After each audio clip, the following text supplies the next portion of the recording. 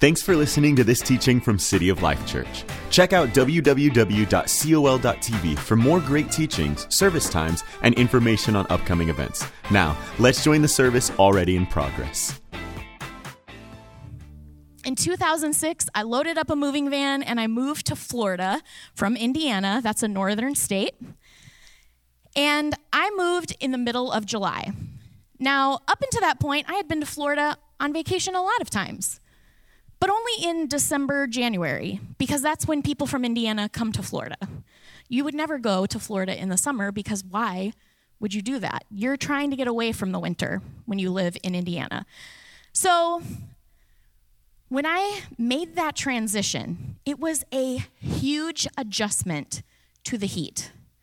Like the daily, unrelenting, hot humidity that just approached you as you walked out into it was something I had never experienced. And like getting in your car after it had sat outside and you just walked in, it's like a coffin of heat. And then you touch your steering wheel and it's liquid magma. You know what I'm talking about, right? Even if you're from here, you know what I'm talking about. But if you've moved here from like a northern, non-tropical climate, you get this. When I moved here, none of my hair products worked. Like I had to discover a completely new way to do my hair. That was challenging. And I just decided like, okay, sweating is a new way of life for me. That is just how I'm going to live now. So I lived here for about, 6 weeks. I moved mid-July, maybe 2 months. We got to the end of August. I'm not kidding you. The temperature dropped 1 degree. And I was talking to a group of my new friends. I had made a couple new girlfriends, and we're in a group talking. And one of them says one of the most insane statements I've ever heard anyone say to my little Indiana ears. She said, this is the end of August, she says, guys, she didn't say it like that, I'm just trying to be funny. She said, guys, it's boot season. Okay, I'm from Indiana. We have 4 legitimate seasons. We don't have to pretend it's fall, first of all. There's a real fall. Like the leaves fall from the trees, it gets cold, we have winter, we have snow, the ground freezes, we have spring. These are real things for us. It was not boot season. It was flip-flop season. And it was gonna keep being flip-flop season. And I hate to break it to you, but I've done my research because I felt like I needed to be prepared for this sermon. And Florida only has 2 seasons, a wet season and a dry season. You know, there's some debate on some other seasons that we might have. The pollinating, love bug season, hurricane season, my favorite, pumpkin spice season. Summer 1, summer 2, summer 3, hell's front porch. All seasons that are up for debate, but the jury's out. However, we just have to. But honestly, it took me about a year and a half of living here before I was ever able to tell a change in the season. And before I was even able to change my wardrobe. I was just in a summer wardrobe for 18 full months. And I'll never forget the day. I remember it, because I was on a boat ride across the World Showcase Lagoon at Epcot one fateful February when I felt it, my first shiver. And I knew I was finally a Floridian. That was when I felt my first shift in the season. And up until that point, I had been in like a 2-year summer. But I finally had a change in the season. So my question for you today is, have you ever been stuck in a really long season? You know, today, I think collectively as a country, we've been in a really long season, the pandemic. I know we're tired of talking about it. We're over it. And you know, all of us have been subject to forces that are so far out of our control, political forces, economic forces. And some of our entire job sectors have been wiped off the map. Our lives are completely impacted. They look nothing like they did in March. Some of our lives are kind of creeping back towards normal. We know what it's like to be in a long, hard season. In other ways in our life, we might be in long, difficult seasons too. I went through a really long, difficult season as a single person. My whole life growing up, all I wanted to do was fall in love and meet Mr. Right, get married. And I graduated college, graduated high school first, saw some of my friends get married, graduated college, some of my friends got married, still nothing happened for me. Got a little older, some of my younger friends started getting married. I got a little older, some of the kids I babysat started getting married. Got a little older, some of the kids I taught in children's church started getting married. This was discouraging. It was a long season. And finally, at age 35, I got married to the man of my dreams, sitting right there, Mr. Kyle Moraine. He's the one that plays keyboard up there, just in case. Hands off, ladies. But that was a long single season. And now, after being married, we find ourselves together in a long season of waiting to start a family. After about a year of being married, we decided we wanted to have kids, but we knocked on a lot of doors, and we've had a lot of closed doors. I discovered I had endometrial cancer. God healed me of that, but there was a healing process. And thankfully, now we're actually, exciting news, starting the adoption process, which is exciting. Super cool. But there's a waiting process to that too. So these are all long, difficult seasons, and it's hard to predict the end of any of them. And maybe you find yourself in the same place. Maybe it's not, waiting to get married or a fertility thing, but maybe you found yourself in a season where things look really bare and stagnant and hopeless. Maybe you've been let go of your job, and no matter how many interviews you go on, you can't get a call back. Or maybe you took a big risk in business or with a dream, and it didn't pan out. You're wondering what's next. Or maybe you have like a huge decision in front of you, and you've looked at every possible option, and none of them seem like a good way to go. Or maybe you're facing divorce or bankruptcy, and you're starting from scratch. Your life is just starting at square one. Or you've gotten a bad report with your health, and no matter what you try, the status doesn't change. Well, I have good news for you today, because at creation, God established seasons. And then after the flood and the earth was wiped out, he made a covenant with us and promised that as long as the earth remained, there would be seasons. In Ecclesiastes 3:1, it says, "To everything there's a season, a time for every purpose under heaven." And if you read down further, I suggest you do.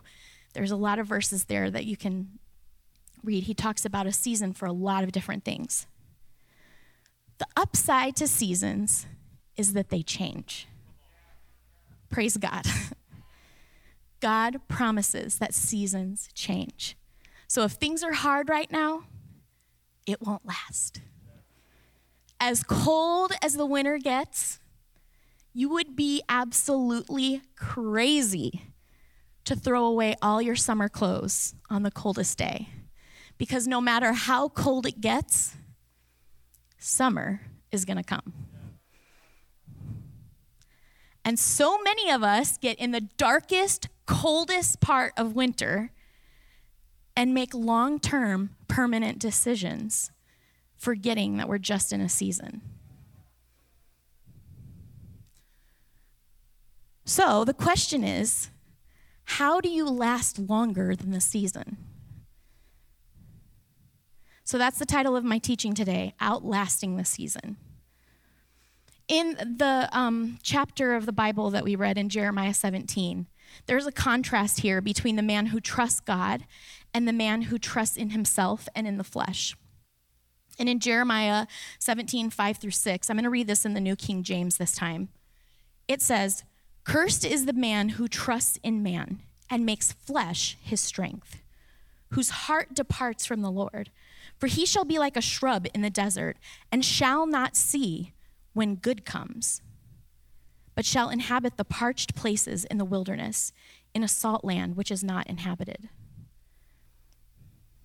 Cursed is the man who trusts in man and makes the flesh his strength. Relying on the strength of the flesh is relying on yourself, your talents, your strength, your knowledge, your abilities, your provision, your capabilities. So listen to this. If your first response when something negative happens in your life is to start formulating your own plan, you might be relying on the flesh. If, when something negative happens, your first response is to dig down deeper in yourself, you might be relying on the flesh. If your first response when something negative happens is to just work harder, you might be relying on the flesh. If your first response when something negative happens is to just whip yourself into a frenetic panic of planning, we got any planners here? You might be relying on the flesh. If your first response when something negative happens is to call your mom, your boyfriend, your dad, your brother, your husband, your bestie, instead of calling Jesus in prayer, you might be relying on the flesh. When we trust in the flesh, Jeremiah says, we shall not see when good comes. Trusting in the flesh literally blinds us to the provision of God. It closes our eyes to God's hand in our lives. God can be standing there, hand outstretched with the answer, and we don't see it because we're relying on the flesh to provide for us. And I saw this in my own life recently, like illustrated for me so plainly. My husband works for a produce company. He works in accounting. And his hours were cut by 25%. That's pretty significant. And, for the first couple weeks, we're like, we're fine. We'll deal with it. But after a couple weeks, we started feeling it pretty significantly. And so, of course, I started formulating a plan. I'm making a mental list. Well, maybe he could get a part-time job. Maybe I can pick up some freelance work. I should call so-and-so. Oh, look what she's doing. Maybe I could do that too. I have my list of things I can start working, I can start doing, all the strings I can start pulling to make up this money. You know what I didn't do? I didn't pray about it. I'm just being real vulnerable here, guys. I did not pray about it. And one day I was doing our budget and our bills, and I have this verse from Jeremiah sitting at my desk, AKA dining room table where I work now. And I felt the conviction of the Holy Spirit prompting me to pray instead of be in the flesh. And so I just stopped what I was doing, and I decided to pray. And I just asked the Lord for help. I said, I don't know what I'm doing. We need your help, Lord. Give us wisdom, show us what to do, provide for us. I'm not kidding you. Within 48 hours, my husband's work called their company, his department, and said, hey, we've figured some things out. Everyone's getting 40 hours back. Yeah. He didn't have to ask for it. We didn't have to do any work to get that to happen. We just had to pray. And I had spent all this energy worrying and scheming, and all I had to do was trust in the Lord. But here's the problem. A lot of us are pretty talented. We have our networks. We know people. We're well connected. And our flesh can get us pretty far. We can do a lot, but there's an end to that eventually. And when you rely on the flesh, then your strength begins and ends with you. Your provision begins and ends with you.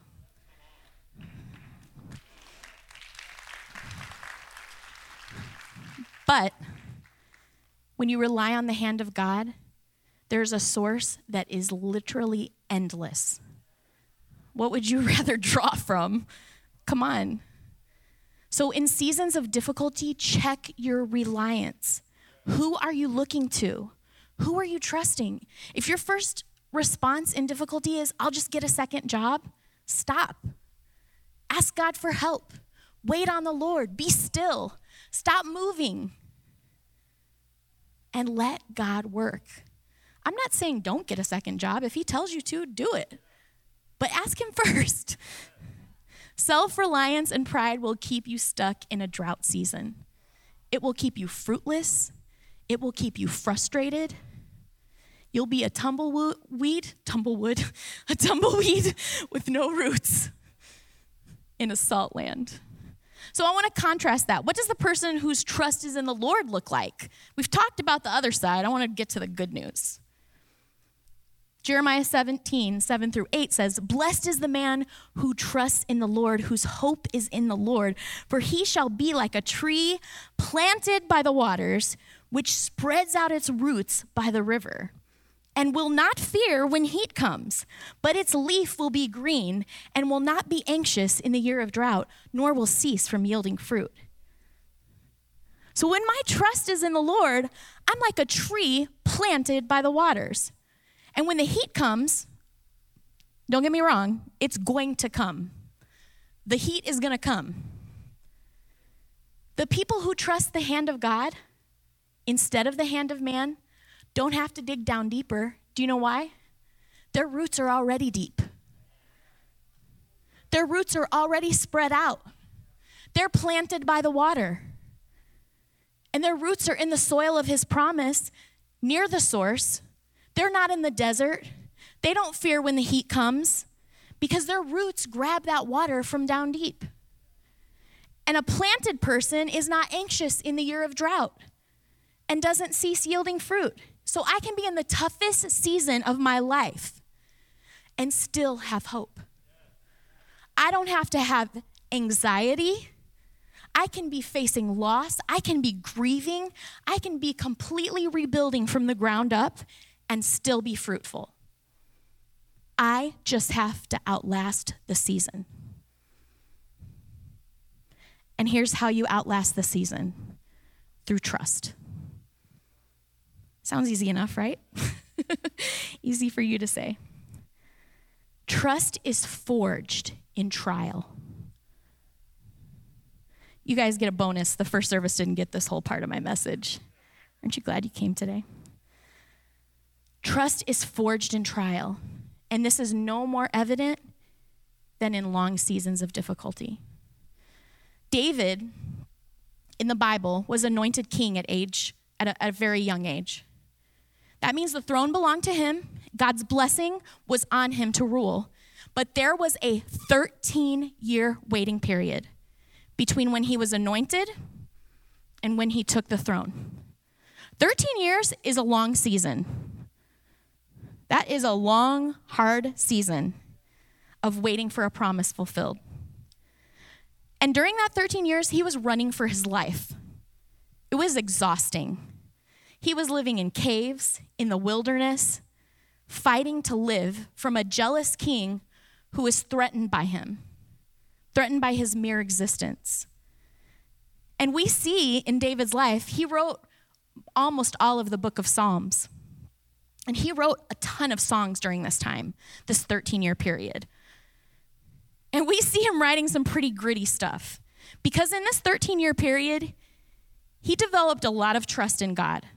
He cries out to God and says some really, really honest things. Like, I love this one. God, don't embarrass me by not showing up. I've given you plenty of notice. How's that for a prayer? I love that.